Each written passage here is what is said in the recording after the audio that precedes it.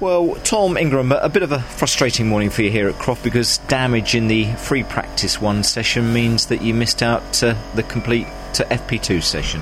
Yeah, so we just ran a little bit wide through the chicane in free practice 1 during the wet, and the splitter just dug in and it kind of ripped everything forward of the front wheels off, and then pushed everything back as well. So yeah, hell of a lot of damage.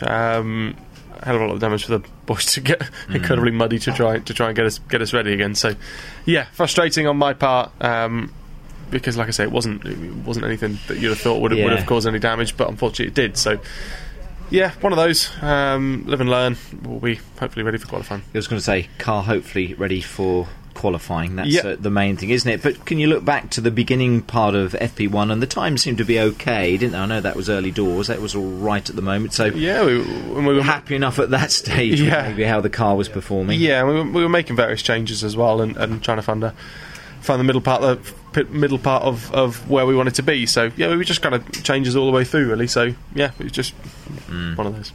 I don't need to tell you, it would be nice to have a good weekend this weekend off the back of a fairly awful it would be nice. part, wouldn't it? Yeah, it would be nice to bounce back. That's obviously the plan, isn't it? Of course it is, yeah. We just got to try and get back on our feet after a terrible weekend at Alton. So we've just got to try and put it behind us, put that FP1 behind us and focus on getting back to it. Nothing beats a decent qualifying session. Well, that's what we need. Fingers crossed, car ready.